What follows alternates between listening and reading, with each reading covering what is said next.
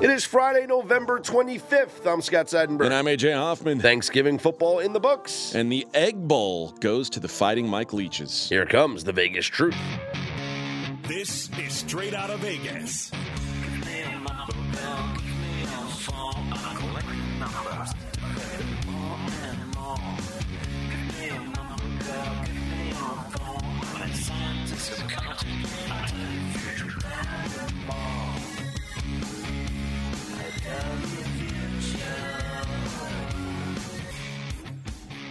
We are Straight Outta Vegas AM, your daily destination for sports conversation with a Vegas lean. Here's what you need to know to start your day. Bills hold on to beat the Lions 28-25. The Cowboys defeat the Giants 28-20. And the Vikings, Kirk Cousins in primetime steals the show 33-26, Minnesota over the Pats. Mississippi State outlasts Ole Miss in the Egg Bowl. The Vegas lead, AJ, Thanksgiving football. How was your Thanksgiving?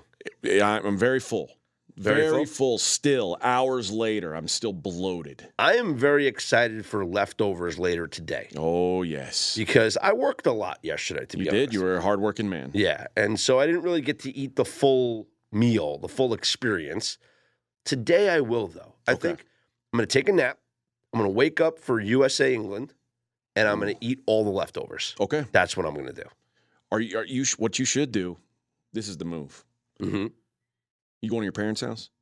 No, I'm going to my brother's. Okay. Because we're going to watch the soccer game. Okay. I was going to say, if you go to your parents' house, you should make them feel guilty for having a real Thanksgiving yesterday without Oh, you. yeah. Say what, you couldn't wait Well, one they day? sent the leftovers home with my brother. So that's I got good. everything. Okay. I got plates made. I got trays of food. All right. We're ready to go. You got the goods. All right. And plus, I'm going to have fun. I'm going to watch USA England. It's going to be a good time. I'm going to take a nap, hopefully sleep through USA England, and wake up and watch sports. Well, there's plenty of hockey. There's plenty of college football. That's right. Plenty of NBA action. We're going to get to it all coming up here on the podcast. But let's start with Thanksgiving football. The day started with the Buffalo Bills defeating the Lions 28-25. And the only thing that I can say here, AJ, is that the Lions, it's no surprise how hard they play. We've known that they fight hard. They're called the Fighting Dan Campbells for a reason. They play hard, but their coaching lets them down, and that's why this team is not successful. The Fighting Dan Campbells, and you think of this team who they're just going to do whatever it takes to win, except go for it on fourth down in a key spot. Or call timeouts when you should be calling timeouts. Or kick the ball short instead of putting it out of the end zone. The coaching absolutely let them down in that game yesterday. Terrible clock management at the end of the first half, terrible clock management at the end of the game, and then after they score to tie the game at 25, there's less than 25 seconds 23 left. seconds. You cannot kick the ball through the end zone. You can't give Josh Allen the football on the 25. You have to pooch it up in the air or even squib kick it, and even if you do give him the football on the 30 or whatever, at least you take some time off the clock. You took no time off the clock, and you gave him the football at the 25-yard line. Let's talk about this. Why can Josh Allen move the ball like that when there's 23 seconds left, but when he gets in the red zone and he's got time to operate, he basically turns into a moron? Yeah. Well, let's be honest. In the red zone, the field shrinks. There's more defenders in a lesser field area, and you have Dumbo defenses, as Fez would say, that are playing prevent in a game situation like that. 23 seconds left. They're letting him get the middle of the field because they want the clock to expire. They're guarding against the sidelines. Josh Allen threw an absolute dime. Yeah. 36 yards down the middle of the field. As he said after the game, put his faith in 14. That would be Stephon Diggs. That's what he did, and bang. I mean, was there any doubt that they were going to get that field goal? It didn't feel like there was any. Or it felt like, okay, worst case scenario, it goes to overtime, and Josh Allen scores a touchdown in overtime. As soon as they got the football on the 25-yard line, I said, there's going to be 3 plays. They're in field goal range. I never had any doubt. Do you think any – here's a crazy stat before I ask you this question, and this is baffling. The Bills became the first team to win back-to-back games at Ford Field since 2016. That they're a road team. Think about that. The Bills, because of the game that they played last week and in this game, that's funny, have won back-to-back games at Ford Field for the first time since the Lions in 2016 on their home field. I actually thought you were going to say the Packers or something like that. No. Back in the same, back-to-back weeks. Back-to-back weeks. That's what I'm saying. The Bills, the Lions haven't done that. Yeah. 2016, it's 2022. It is. You said that at the beginning of the show. The Bills are the first team to win 2 straight games at Ford Field. Yeah, that's pretty wild. Let's talk about the Bills for a second. Are any of your concerns about them alleviated, or are they heightened now after you seeing this game yesterday? So that was the question I was going to ask you as well. So good job there. I don't think anything less of the Buffalo Bills after the loss to the Vikings. Didn't think anything. After the loss to the Vikings, the win against the Browns, and now this win. To me, this is the lull that happens during the course of a long season. And the Buffalo Bills are going through it.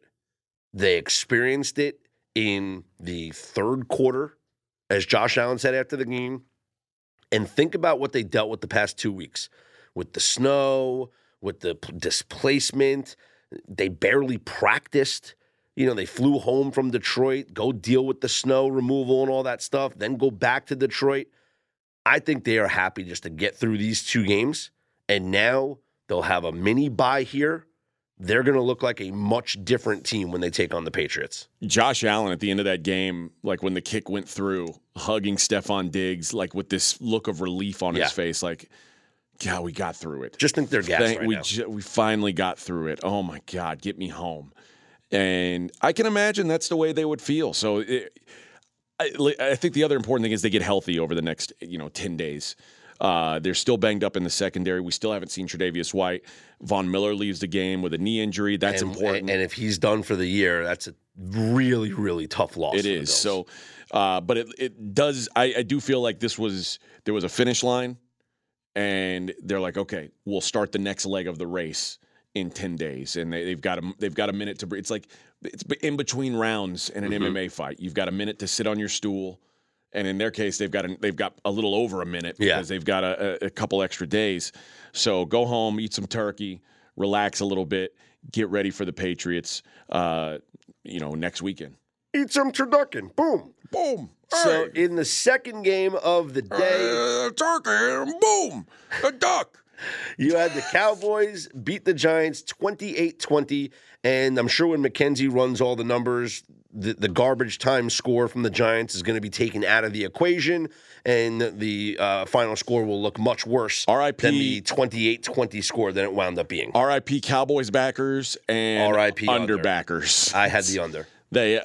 There was still some people paying attention at the end of that game. Is what I was telling Mackenzie. We were watching the game together. I said, still some things to be decided. And on that last touchdown, the spread and total were decided, and the Cowboys fall to 1-9 ATS as favorites on Thanksgiving. Just a dreadful run. I think that goes back to 2010. I think it's even worse than that. I think they're now 1-11 overall. Oof. In their last 12 Thanksgiving games. And it came down. It was the backdoor play, backdoor cover on Thanksgiving. The Giants, once again, for the second straight week, could not get the running game going. Thank you to Micah Parsons, who cashed my only winner of the day. Not a great over the half a sack. Not a great Thanksgiving for me on the betting front. I had a couple painful beats, but Micah Parsons did his job. One of the few things that went right for me yesterday, besides turkey. Giants couldn't run the ball at all. Saquon Barkley took the blame for it after the game, but it's not his fault. This is a banged-up offensive line that's rotating pieces in and out. And until this Giants team gets healthy, and maybe they do over this little mini break, the running game is, if they're not running the football efficiently, they're not going to win these games. Well, and they're also playing against a top-tier defense here in Dallas. Sure. But guess what? They moved the ball so well on their opening drive. They had the touchdown called back due to ineligible man downfield, which is so ticky-tack. The lineman's like 2.5 yards away from the line of scrimmage, away from the play, and they call ineligible man downfield. I think that's one of those penalties that, it has nothing to do with the actual outcome of the play that should never be called. I don't disagree. It gets called a lot more in college than it does in the NFL, and the biggest issue is it gets called on these RPOs. Like it's of course, because the linemen think they're going to run the ball, right? So they're running. They're trying to block in the second level. Yeah, but that's communication on the offense. That's what they've got to figure out. I think the bad news for the Giants is they've got the Commanders coming up next. Commanders, another dominant run defense. They look good, too. They're playing well. They have the Commanders 2 of the next 3 weeks. Yeah. And it's a weird schedule for the Commanders because the Commanders play the Giants, then they go on their bye week, and then they play the Giants again. So they have 2 straight games against the Giants. My mind automatically says this is going to be a split between these two teams. I think that'd be a win for the Giants at this point. I agree. And I think you look at the Giants right now at 7-4 and their chances to make the playoffs, which according to 538 is only 47%. It's a coin toss, basically. I really do believe that 9 wins get you into the playoffs as the 7 seed in the NFC. If you look at the standings in the NFC right now, the Giants will be behind the Seahawks after this week. The Giants beat the Seahawks. They'll both be 7-4. Seahawks beat the Giants heads up. The Giants will fall to the 7th seed. Then the Commanders with the win will improve to 7-5. They'll still be behind the Giants, though. If you split and go 1-1 with the Commanders, you'll still stay ahead of them. And then the Giants have 6 games left. 2 of them are against the Commanders. They have 6 games. If they win 2 of them and finish the season 9-8, I honestly think that's going to give that they're going to have a chance. Here's the problem, though. When we did this exercise early in the season, when the Giants were they start out like 7 or 6? Was it 6-1? They started out 6-1. Well, they started out 7-2. Yeah, they started out 6-1. Okay, so we were talking about what could their record look like, and we looked at this last stretch, and we saw 2 games against the Commanders, 2 games against the Eagles, and a game against the Colts. Mm-hmm. And at the time, we thought, "Ooh, Commanders." That's a couple of easy wins the way the Giants were playing. Colts, that's an easy win the way the Colts were playing. Now those games aren't as guaranteed as they felt like, a month ago. And the Giants are going to be in a dogfight every week for every win. So get into above 500 at the end of the season will be a tall task, even getting off to a really good start like they did. For the Dallas Cowboys now, after the impressive win last week against the Minnesota Vikings, holding off the Giants here, improving to 8-3, where do you have them in the NFC power rankings? They're third, or maybe, they're right behind the Eagles. I've mentioned before, I think the 49ers are the best team in the NFC now. The Cowboys are gaining on the Eagles, though. The Cowboys look really good, and it's real easy to look at, they've got a head-to-head. The Eagles won at the Eagles 26-17. That was Cooper Rush game. This offense with Dak out there looks a lot different and a lot stronger, a lot more versatile. I think that game in week 15, 16, whenever it is, that's when we're going to find out who the second best team in that division is. So you think about this. Just you mentioned it. Look at the Cowboys' 3 losses. You lose to the Bucs in a game that Dak Prescott got hurt in. Yep. Okay. You lose to the Eagles with Cooper Rush at quarterback, and you lose to the Packers in overtime in Lambeau, cold. Backs against a wall for the Packers. The do-or-die game for Green Bay, I think you can brush that one off. That's it. Those are the only losses for this team this year. And now they play the Colts, the Texans, and the Jaguars before their matchup with the Eagles, where right now they are a favorite at home. And really, the other thing is when they do win games, they're winning with some margin. Like they beat this Giants team worse than the final score says. They punked out the Giants yesterday. We just mentioned they smashed the Vikings. They smashed the Bears. They smashed the Lions. They smashed the Rams. Like they're beating up on teams. The Commanders they smashed. Although that was Carson Wentz Commanders. So they are beating up on teams. And you talk about a schedule opening up. Their next 3 games: Colts, Texans, Jags. They basically play the AFC South here. They've got a chance to really make some noise. This Cowboys team, I don't know what the limit is for their wins this season. I mean, this could be a 13-win team, 12-13-win team. And didn't we all talk about before the season how we wanted the under 10.5 on the Dallas Cowboys wins? And then the way that they lose the first game of the year, and then Cooper Rush is the quarterback, and you're like, all right, this team is definitely going under.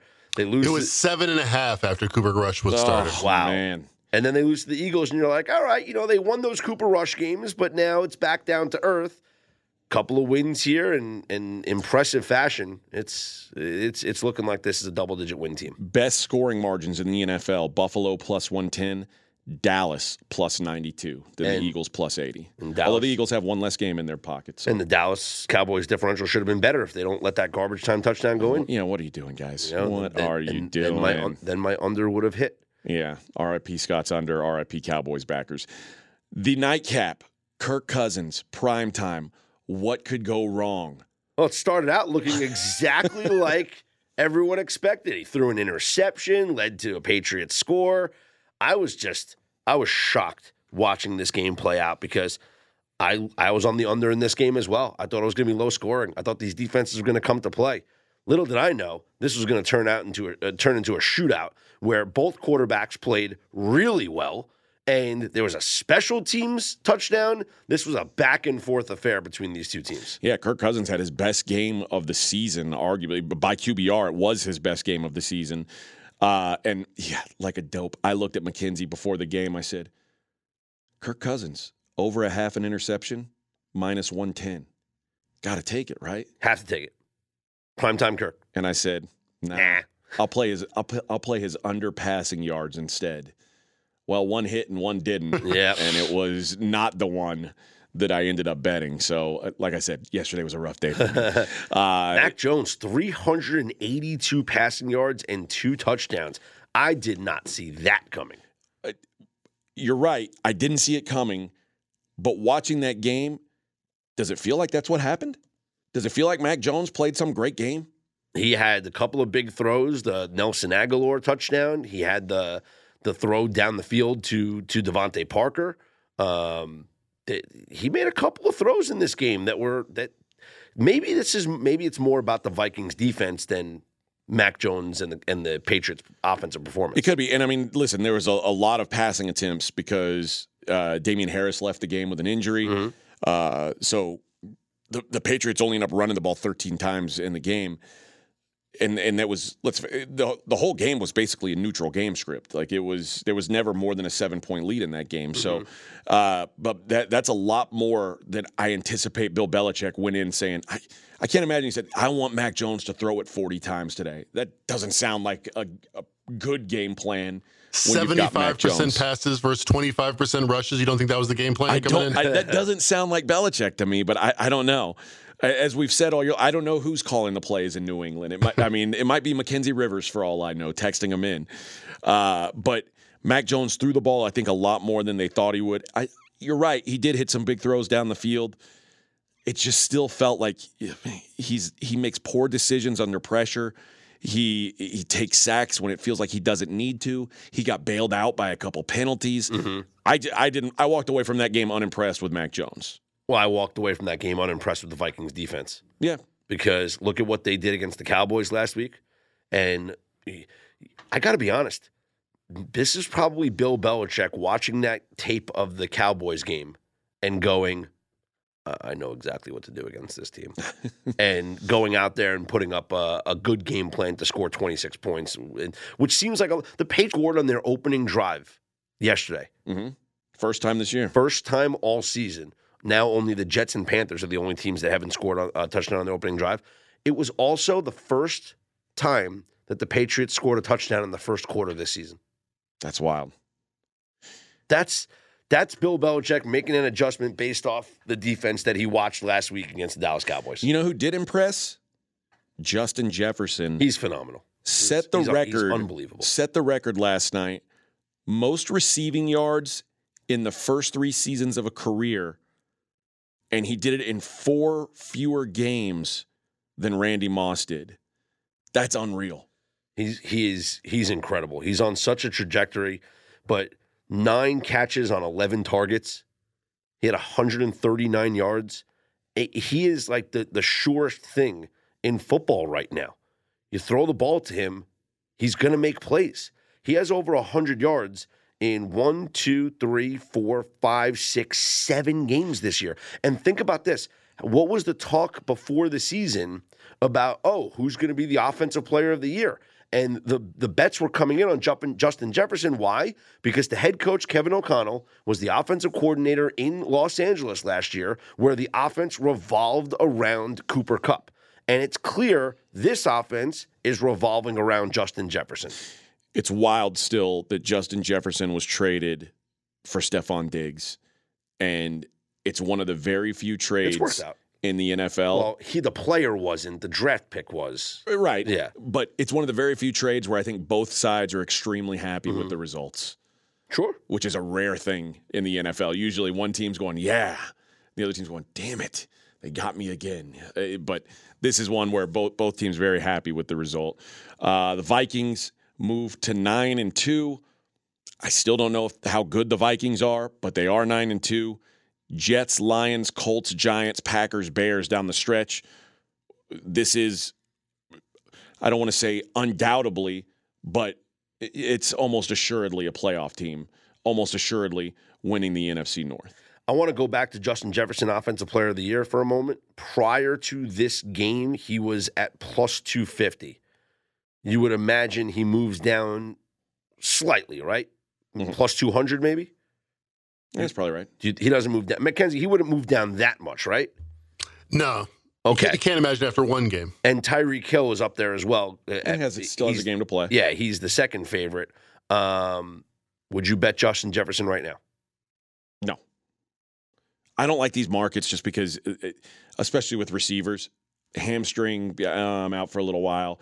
And there may be, because the Vikings are dominating the way they are in their division, they may not be playing anybody in Week 18. Okay.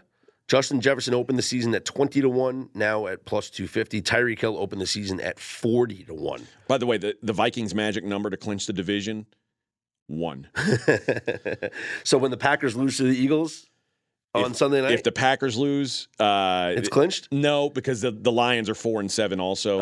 So they've got Don't forget about the Lions, bro. Those They've got a 5-game lead right now. Those Lions. But bite your kneecaps. But yeah, they're right there. So they just need one more win, and they are your NFC North champions. Taking a look around the rest of the league for Sunday, let's start in Jacksonville. The Baltimore Ravens taking on the Jags. The Ravens favored by 4 on the road. I don't get the Jaguars love. I never did. To me, this is the Ravens or pass, and I think it's the Ravens as the play to make. Baltimore, ever since they got Roquan Smith, the defense has gotten so much better, and Lamar Jackson just covers on the road. 20-11 ATS on the road as the starting quarterback. The Ravens, in their 3 losses, have only trailed for 120 seconds of football. Think about that. This is a really good football team. Ugly. I think the spread is only this low because ugly performance for the Ravens last week. Well, I agree, but it's not just last week. The Ravens have been they've had a hard time getting margin because they have no continuity on offense. Their offensive line is banged up. Stanley is still a question mark for this game at left tackle. You know, Devin Duvernay is fine in a quick burst, but when Devin Duvernay is your number 1 receiver and teams are throwing their best corner at him, it's a problem. 2 catches in the last 2 weeks total. Mark Andrews clearly not 100%. They're rotating their running back every week because somebody else is hurt, somebody else is healthy. It just feels like the Ravens are just trying to get, we talked about the Bills, the sigh of relief of, we finally got through this. It feels like this is the portion of the Ravens schedule with all their injuries on offense. They got everybody healthy on defense. If they can get through this stretch, it feels like they can let out a breath and say, okay, now we can rest for a minute. Let's finish the season. Our pregame.com power rankings have Baltimore 4.5 points better than Jacksonville. Denver, 2-point favorites at the Panthers. Oof, who wants to have anything to do with this game? I'll say this. The Broncos offense is so pathetic. And now they place Chase Edmonds on IR. The same week they waive Melvin Gordon. Latavius Murray, who's their presumed starter now, is banged up. KJ Hamler, Jerry Jeudy, both missing practice. Andrew Beck, the tight end, is questionable. I don't want to back Sam Darnold. It feels disgusting. But I can't bet on the Broncos as favorites on the road against anybody. I just can't. It's too crazy right now. The total is 36. If it closes below that, Mackenzie, are we talking about a historically low total for this game? Yes, 36 is pretty much the minimum the last 5 years. We've seen a couple 36s, 35s and a halves would be new. Yeah, and this is, I think, the most teasable game on the board because it is such a low total. You're teasing the home team through 3, through 7. This is what you look for. This is like the truest form of a Wong teaser, and you can get all the way to 8 on this thing. So, who are the Broncos going to blow out? How can you blow anyone out with this offense? You just can't. So I like the Panthers as a teaser leg. No touchdown scorer in the game, 35-1. Somebody will score a touchdown. Somebody will do it. The Falcons at the Commandos, and I just said it. The Commanders are great against the run. Yeah. They are 3rd in defensive rush DVOA. What's Atlanta do? All they do is run. Early in the season, ran the ball very effectively.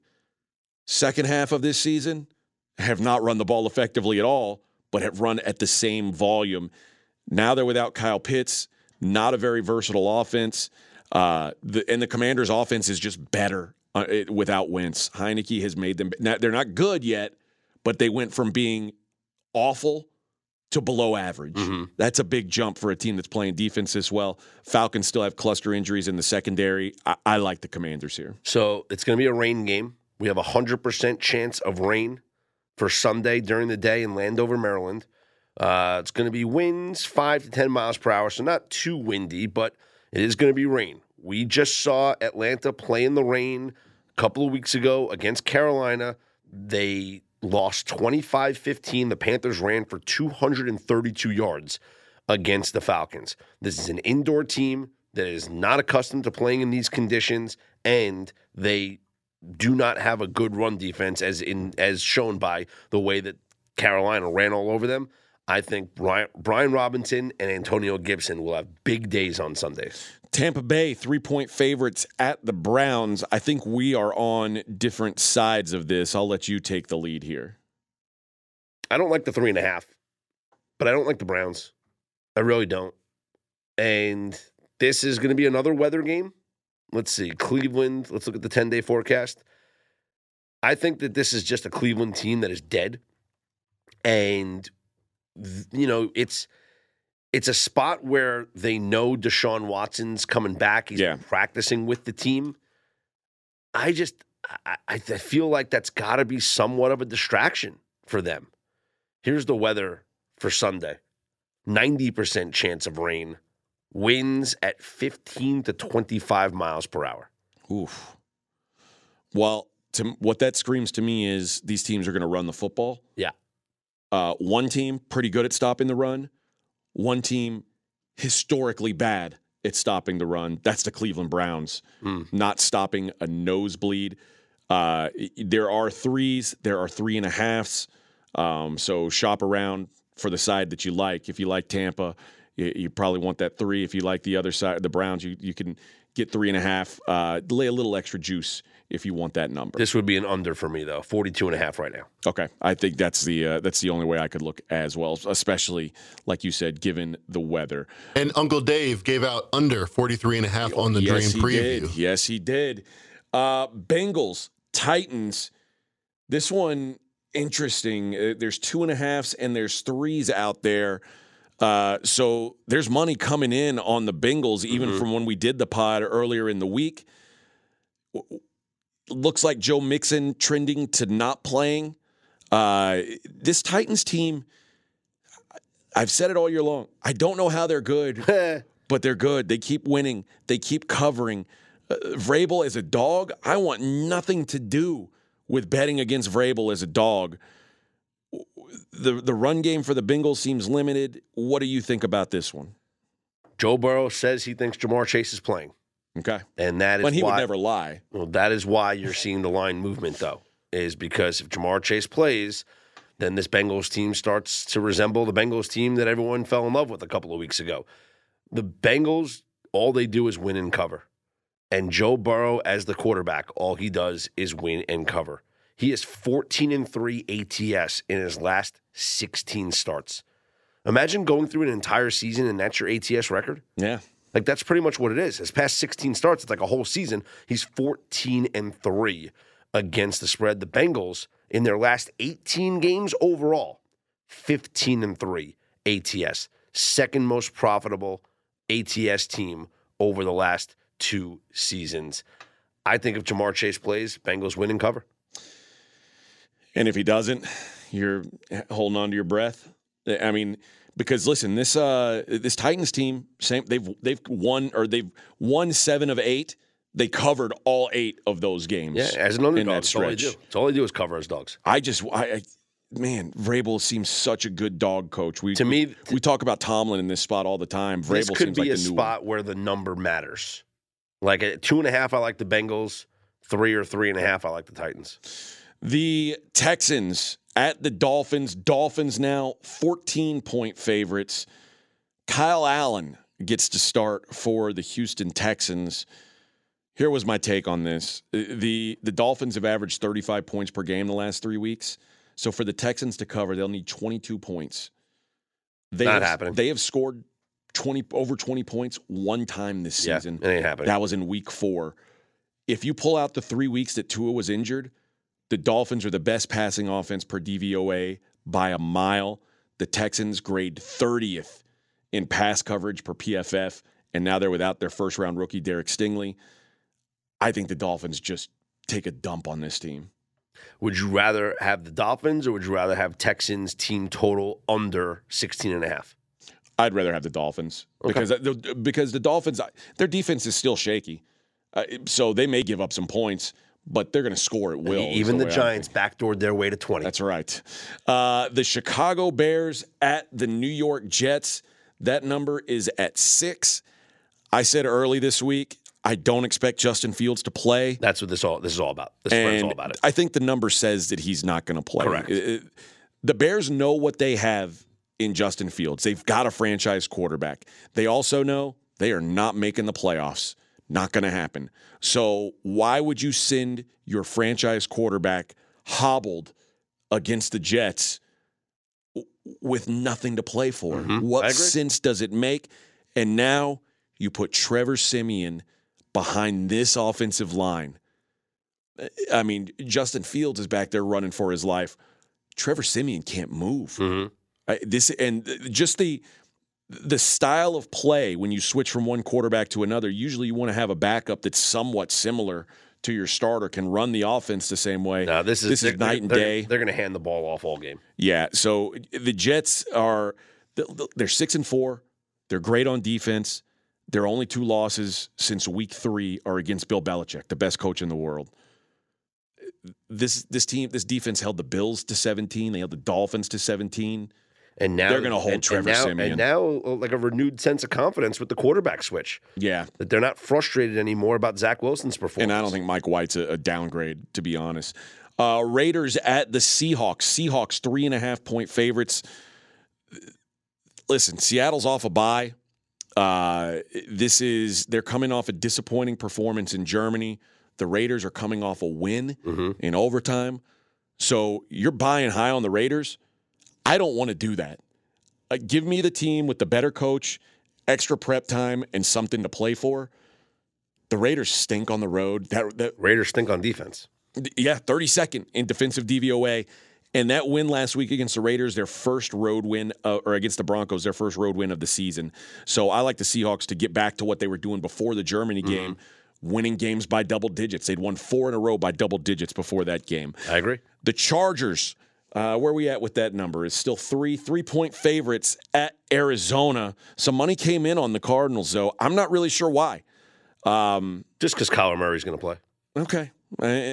Is that great? Great news? I love the Chargers. You know what that means? It means Kyler Murray's going to with a hamstring. Kyler Murray's going to play. He ain't going to run. Yeah.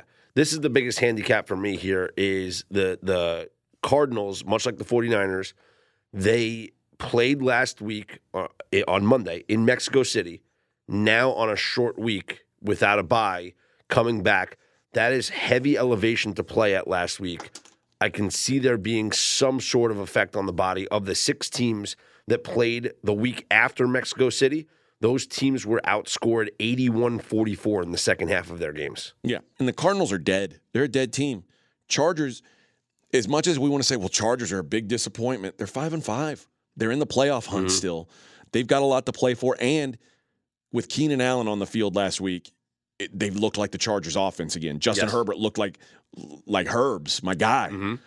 So I like the Chargers here. Rams at the Chiefs, 15.5. There's some 16s hitting the board. Oh, are you willing to lay it with the Chiefs here? I am willing to take the over. Okay. Because I know the Chiefs are going to score. I just need the Rams to contribute a little bit. Just a little bit. And I think that there will be opportunities in this game where the Chiefs' defense is a little bit lax and the Rams do find the end zone.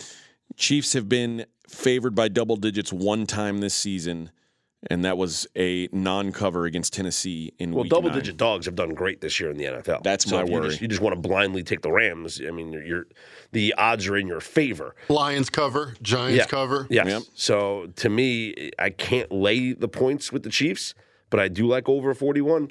We don't quite get to double digits in Saints 49ers. 49ers favored by 9.5. You mentioned 49ers coming back from the elevation game, but you also remember the second half of the fourth quarter, 49ers were resting starters. They had their guys hanging out on the sideline. George Kittle, Debo, they're all hanging out in ball caps at the end of that game. What are your thoughts on them? The Saints have just been a joke on the road. This team lost to Carolina by over a touchdown, Arizona by over a touchdown, the Steelers by over a touchdown. This is a bad road team.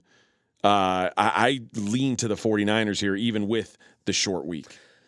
I think this game should be lined less than 9.5. So I do find value on the Saints. I think there's a lot of recency bias built into this line. The 49ers now are everyone's darling. They're power rated to be the best team in the NFC now, third best team in the NFL because of the performances the past couple of weeks. I think this line's a bit inflated. And do I think the 49ers win? Yes.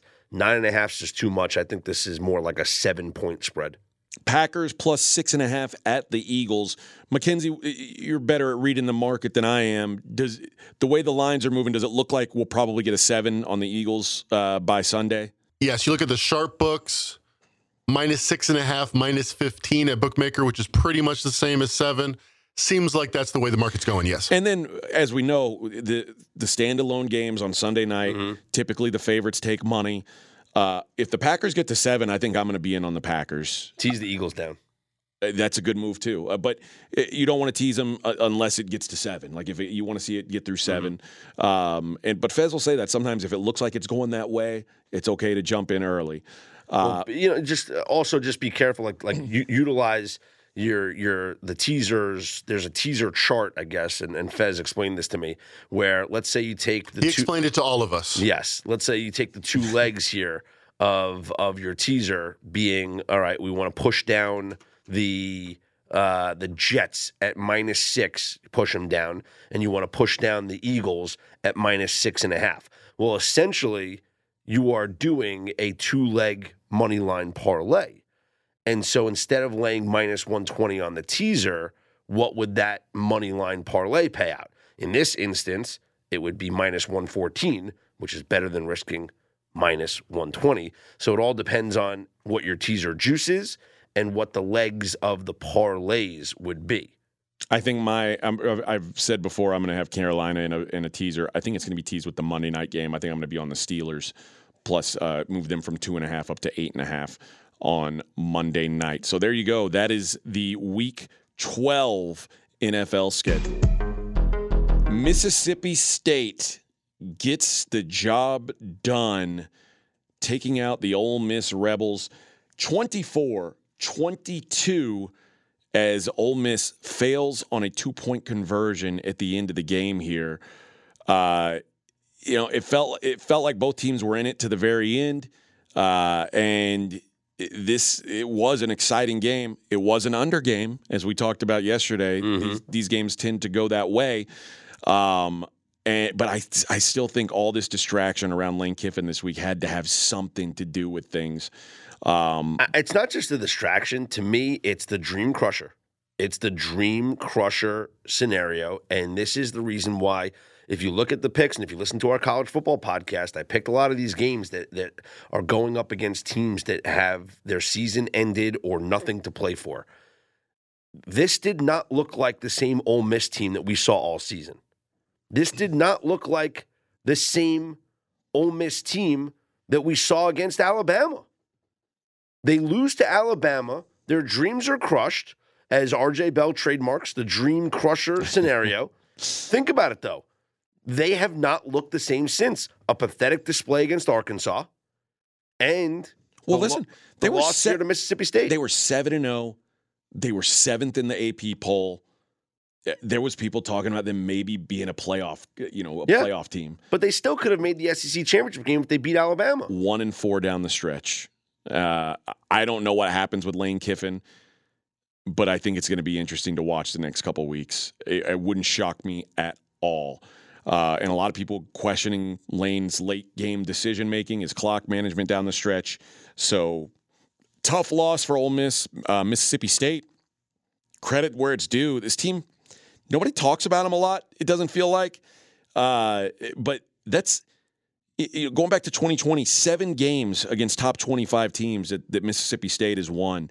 They jump up and bite these teams sometimes, and they are one of the best offenses, passing offenses in the country. So Mississippi State, and a good defense as well, and they played good defense last night. So Mississippi State, a team to watch, and I think a team that'll play hard in a bowl game. You just got to find your inner pirate. That's right.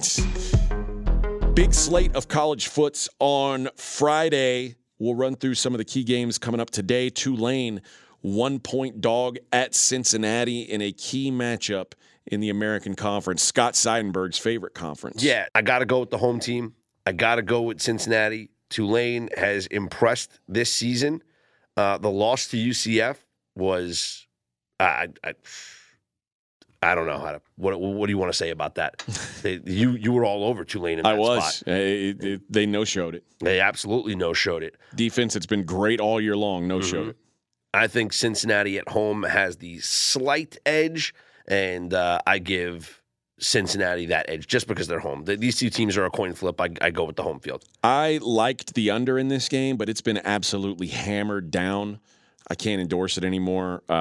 It's down like 4.5 points from open. So the game's going to be a total pass for me. Baylor, 10-point dogs at Texas. Texas too hyped here? What do you think? Oof. Yeah. Why is the total so low? Here's why, in my opinion, and this is why I kind of like the Longhorns in this game as well. You can't really run on Texas. Their defense is great against the run. That's what Baylor does. Yeah, they're going to count on Blake Shapen to run this game, and I don't think he can do it. So I think that's what people are looking at here. It may end up being, for me, a Baylor team total under if I'm looking at anything. So you like the game under as well then? Well, listen, this is Quinn Ewers is so night and day. There's games where he looks like a total bum, but imagine he goes out and does what he did against Oklahoma. You can't hit an under if he does that. Or what he did last week against Kansas. Yeah, so he's very hot and cold. That's why I don't want to bother with that portion of things. I'd rather just say Baylor, not great at passing the ball. Texas should be able to take advantage there. Or they won't be able to run the ball. Baylor's going to have to pass. I don't think Shapen's good enough to beat him through the air. North Carolina State at North Carolina. The Tar Heels, 6-point favorites.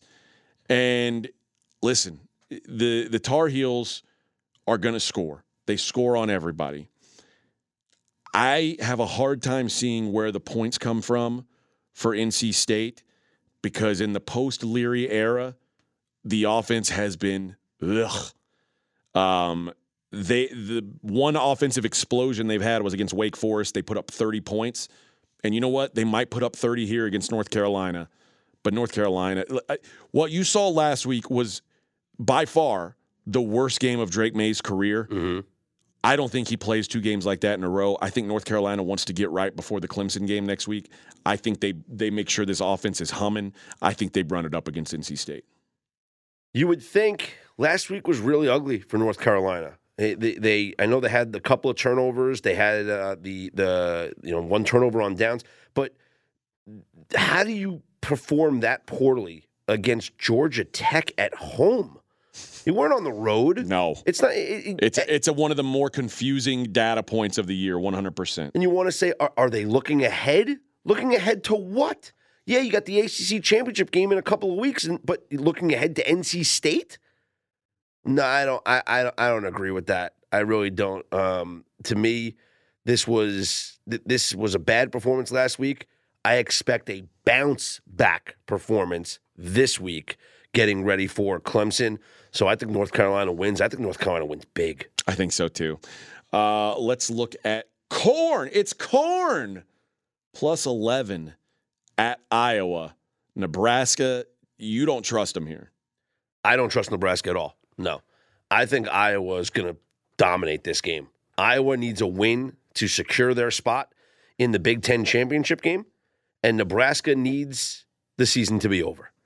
I get it. It's kind of a rivalry game, right? They play each other at the end of the year all the time. Cool. Nebraska against the better defenses that they have faced this year. The best defense is in the Big Ten. They have not been able to score anything. Really, they faced Illinois, 9 points. Michigan, 3 points. Against Rutgers, 14. Against Minnesota, they put up 13. Against Wisconsin, they put up 14. Iowa is an elite defense. Iowa doesn't give up points. Iowa doesn't give up touchdowns. I don't see how at Kinnick Stadium, Nebraska scores more than 2 touchdowns. I can't see it. Iowa allows at home only 10 points per game, and take out the 27 that they allowed to Michigan, who's the best team that they faced this year. That's 7 points a game that they allow at home. Nebraska's not going to find the end zone in this game. The thing that scares me is Iowa's offense. This is still the same Iowa team that won 7-3 at home against South Dakota State at the beginning of this season. This is a putrid offense. It just feels like a lot of points for me. Just give me 3 touchdowns. This isn't one of the weeks where I'm like, Corn all the way. Just get me 3 touchdowns. But the problem is they haven't averaged 3 touchdowns this year. So you're asking for them to overperform what they've been doing. 21-7 final score. Okay. Actually, 21-6 2 field goals. Score. 2 field goals from Nebraska. Florida plus 9.5 at Florida State. This feels like a Florida State, an opportunity for them to kind of punch down at Florida while they're riding high. 9.5 point favorites, though, that's a big number for a team that I think is good. 9.5 is a lot, though, for a team that I think is just good against a rival. Yeah, this might be the spot where Florida makes up for everything that went bad this season, right? Like this has been— That's a lot of making up to do. Yeah, it's been a terrible year, and the loss last week to Vanderbilt keeps them out of a better bowl game. You know, they're still going bowling, but you would have liked to finish 8 wins. You finished the year 8-4 in the SEC. You're okay. I think people are okay with that performance. Now you finish the year 6-6. It's a disappointing year. No doubt. This is a program salvaging win. You'll get the best version of Anthony Richardson in this game. I think Florida has a chance to win outright. You know who's kicking themselves right now? Utah. Utah's got to be looking at this team going, yeah, how did we lose to this team and screw up our whole freaking season? Well, Anthony Richardson played. I mean, people talked about Anthony Richardson to win the Heisman Trophy after that game. He ran the ball for 106. He ran for 3 touchdowns in that game. Do you realize all season long, he has only rushed for 6 touchdowns in the rest of the season combined? So he ran for a third of his touchdowns in that game? He had 3. He ran for over 100 yards only one other game this season. That was the LSU game. He had 106 yards and 3 touchdowns. He followed that up the next week with 6 carries for 4 yards. The next week, 7 for 24. Like, that was an anomaly. And maybe that was the game plan to beat Utah. Maybe it's going to be the game plan here to beat Florida State. Georgia Tech, 33.5-point favorites at number 1, Georgia. Total in this game is the way I'm looking, under 49. And I think Georgia, like they did last week against Kentucky, is going to sit on the ball, grind clock, get out of this game as quickly and as healthy as possible, get ready for LSU, get ready for the playoff. Last week they ran the ball 48 times. They passed the ball 16 times. They've got no need to get big margin. I think they're just playing it safe, which makes you think, well, you probably like Georgia Tech then, right? I don't, because I don't know if Georgia Tech can score a point on this team. They are playing for bowl eligibility, but that's the one thing. Georgia does not let off the gas on the defensive side of the ball. They take a lot of pride in not letting you score touchdowns against them. I think the offense grinds it out, clicks, edit, ticks the clock down, gets an ugly win. But I think this game goes way under 49 points. With a total of 49, though, and the line at 35.5, doesn't it seem like how is it going to be Georgia and the under? Like that really means that Georgia Tech doesn't score anything. Yeah. Like, no, I don't know if Georgia Tech's going to score anything. But does Georgia cover? I don't know, but I don't think so. Because I don't think, like I said, I don't think they want to get margin. So what's the safer bet? Is the safer bet the plus 35.5? The safer bet's the under. The under. Safer bet is the under. All right. Michigan plus 8.5 at Ohio State. The game of the day on Saturday. I got a feeling you and I are looking at this from different lenses. Well, you've loved Michigan all year. I do. My concern now is the health of Blake Corum, because if they don't have Blake Corum, then they're not going to be competitive in this game. Assuming Blake Corum plays, 8.5 is too many points.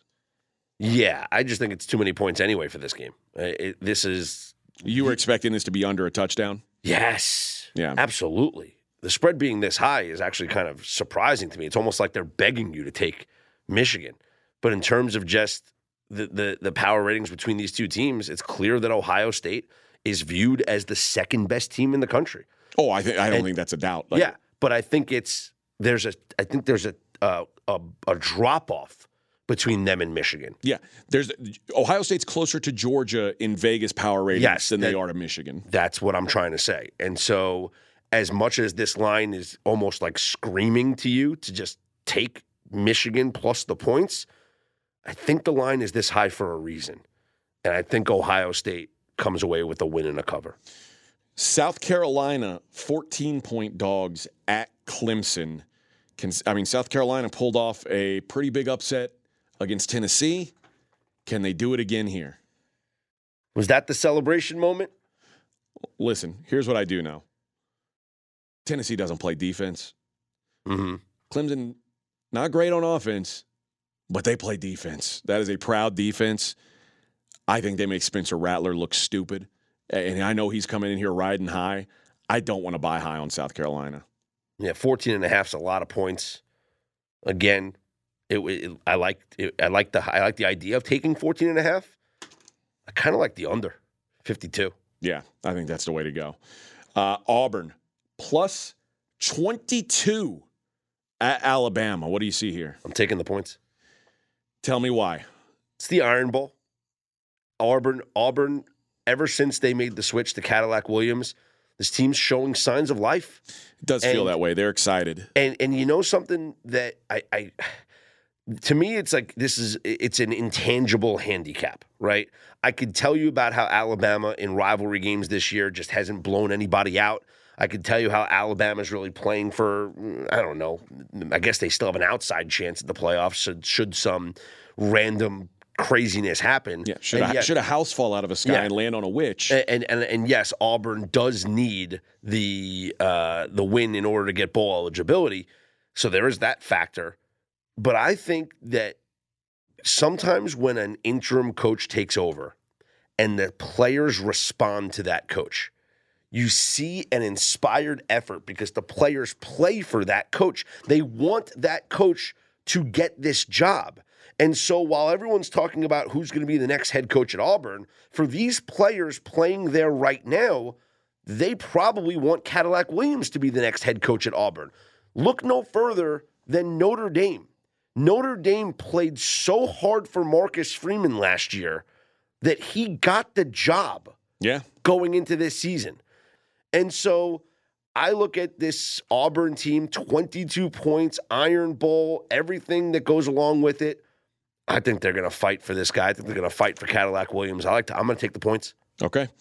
Oregon, -3 at Oregon State, or as Uncle Dave would say, Oregon, -3 at Oregon State. Quack, quack. Feels like one of these teams has a lot to play for. Oregon looking for a spot in the Pac-12 championship. Oregon State just kind of riding out the wave. But don't they want to play the spoiler role? Of course they do. Yeah, and it's kind always of what they live for, right? This is a weird game all the time. Civil War. It's a tough place to go play.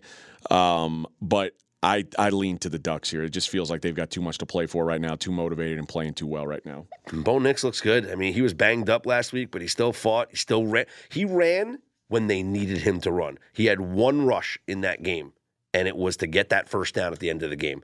That players respond to that.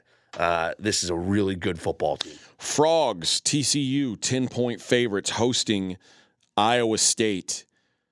Best team in the Big 12, hosting, I think, the worst team in the Big 12. You think the number's short? I love TCU in this spot. When a team is down, step on their throats and crush them, and that's what TCU will do. They will finish the job here. There will not be a letdown against what, in my opinion, is an absolute dead team that's just begging for the season to be over, much like Ole Miss looked like last night. They did look like that. But here's what I said on the college football podcast.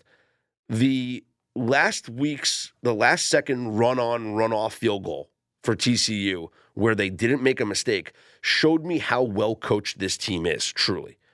And I don't think that a team that is this well coached suffers a letdown in a spot where they know that as long as they just continue to do their thing, they go out and they go to the Big 12 championship game and they go to the college football playoff. Last game that matters in this rivalry week, Notre Dame, 5.5-point dogs at the USC Trojans. USC playing for a spot in the Pac-12 championship. Well, they already got the spot in the Pac-12 championship game. Well, that leads them to a spot in the college football playoff. Yeah. Do they get it done here, step one of their two-step to the playoff? I think they do. I really do. I think USC is going to the college football playoff. This team is too good. Offensively, they can score at will. They're so bad on defense. I don't know. They are. When's the last time we saw a defense this poor make it to the playoff? I don't know, honestly. I don't know if it's – what's crazy is TCU could do it too. I mean, these are two really bad defenses that are lined up to make the playoff. I worry about them if they make it, but for now, we're just worried about them getting there. Notre Dame seems like the kind of team that's going to have a hard time keeping up. That's my point. I don't think Notre Dame has the offense to keep up with USC. As bad as USC's defense is, if they put up 40-something points in this game, or even in the high 30s, I don't think Notre Dame gets there. USC given about a 40% chance by the market to make the playoff. Yes is at plus 155. No, minus 190 right now. So maybe if you don't want to bet on this game, you want to bet on to win the next two games, a little parlay action. You could do the rollover. Rollover, pays baby. More. We discussed that on the college football pod. Rolling. And there you go. That is rivalry. Rolling over parlay. Not easy for me to say rivalry week in college football. Say it 10 times fast. Rivalry.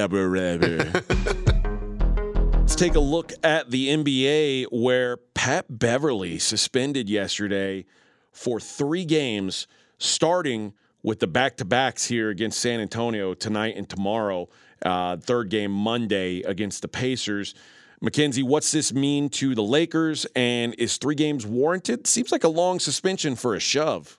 It does, but, I mean, you look at Patrick Beverly, it's not the first time he knocked somebody down to the ground when they were facing the other direction. There's only so many times you can get away with a cheap shot in the back, so I was no problem with the 3-game suspension. But DeAndre Ayton's a giant, and Patrick Beverly's not. True. That's a good point. When you see this is also a Pat Beverly suspension for being Pat Beverly. That's what true. I'm saying. It's the Pat Bev tax. Yeah. What's it mean to the Lakers on the court? I don't think it means so much. I feel like the Lakers have enough on the perimeter to figure it out without Patrick Beverly. I think this Lakers team is all to do with Anthony Davis at the moment, and his last 4 games were his best 4 games. So I think you got to be optimistic right now as a Lakers fan. What do you see in the game tonight against the Spurs? I like the Lakers minus 4.5. I feel like that's value. I feel like grab it now. You're not going to get that later. The Spurs have been the worst team with a bullet since November 5th. The second worst team is about -7 per 100 possessions. The Spurs are twice as bad, -15 per 100 possessions. I feel like we knew this coming in. They kind of surprised us with their first 10 games, a little bit better than expected, but their talent just isn't there, and I feel like we're seeing that now. I would fade the Spurs in almost every scenario in the next going forward. All right, there you go. Lakers on the road. Scott, let's bang through the rest of the NBA board in a little segment we call The Look Ahead. As McKenzie said, the LA Lakers 4.5-point favorites at the San Antonio Spurs. Let's run down the rest of the board, and we'll start with the Minnesota Timberwolves, also 4.5-point favorites at the Hornets. The 76ers, this doesn't make a lot of sense to me, McKenzie. I guess there's a lot of injuries with the Sixers, right? 3-point dogs at the Magic. Yeah, top 3 guys plus out for Philadelphia. I still think the line is a little generous to the Magic here. I lean Philly. Especially if you have to question the Magic's motivation to win games at this point, which I think you probably could. The Portland Trailblazers will be catching 4 points at the Knicks. The Grizzlies, 2.5-point favorites, hosting the Pelicans. The Brooklyn Nets, 3-point favorites at the Pacers. The Cavs, 2.5-point dogs at Milwaukee. Hawks, -7.5 at the Rockets. The lowly Rockets. Bulls, -1.5 at the Thunder. The Kings catching 8 in Boston. The Miami Heat, 4-point favorites, hosting the Wizards. The Suns, 12-point favorites, hosting another team with questionable motivation to win games, the Detroit Pistons. The Utah Jazz, 7.5-point dogs at the Warriors. And the last game on the board, the Denver Nuggets, 3-point road favorites at the Clippers. Let's go to the ice. Full slate of games on the NHL board. You have the Hurricanes at the Bruins. This one's going to be an early tip-off here. Boston -155, total of 6. Canadiens are at the Blackhawks. Chicago -120, total of 6.5. Maple Leafs at the Wild. Toronto -115, total 6.5. The Avalanche at the Predators. Colorado -130 with a total of 6. Flames are at the Capitals. Calgary -120, total 6. Senators at the Ducks. Ottawa -135, total 6.5. On TNT, nationally televised, you'll get the Penguins at the Flyers. That is the NHL Thanksgiving Showdown. That's what they're calling it. Pittsburgh -235, total of 6.5. Devils, fresh off their first loss in what seems like an eternity, will be up in Buffalo to take on the Sabres. New Jersey -160, total of 6.5.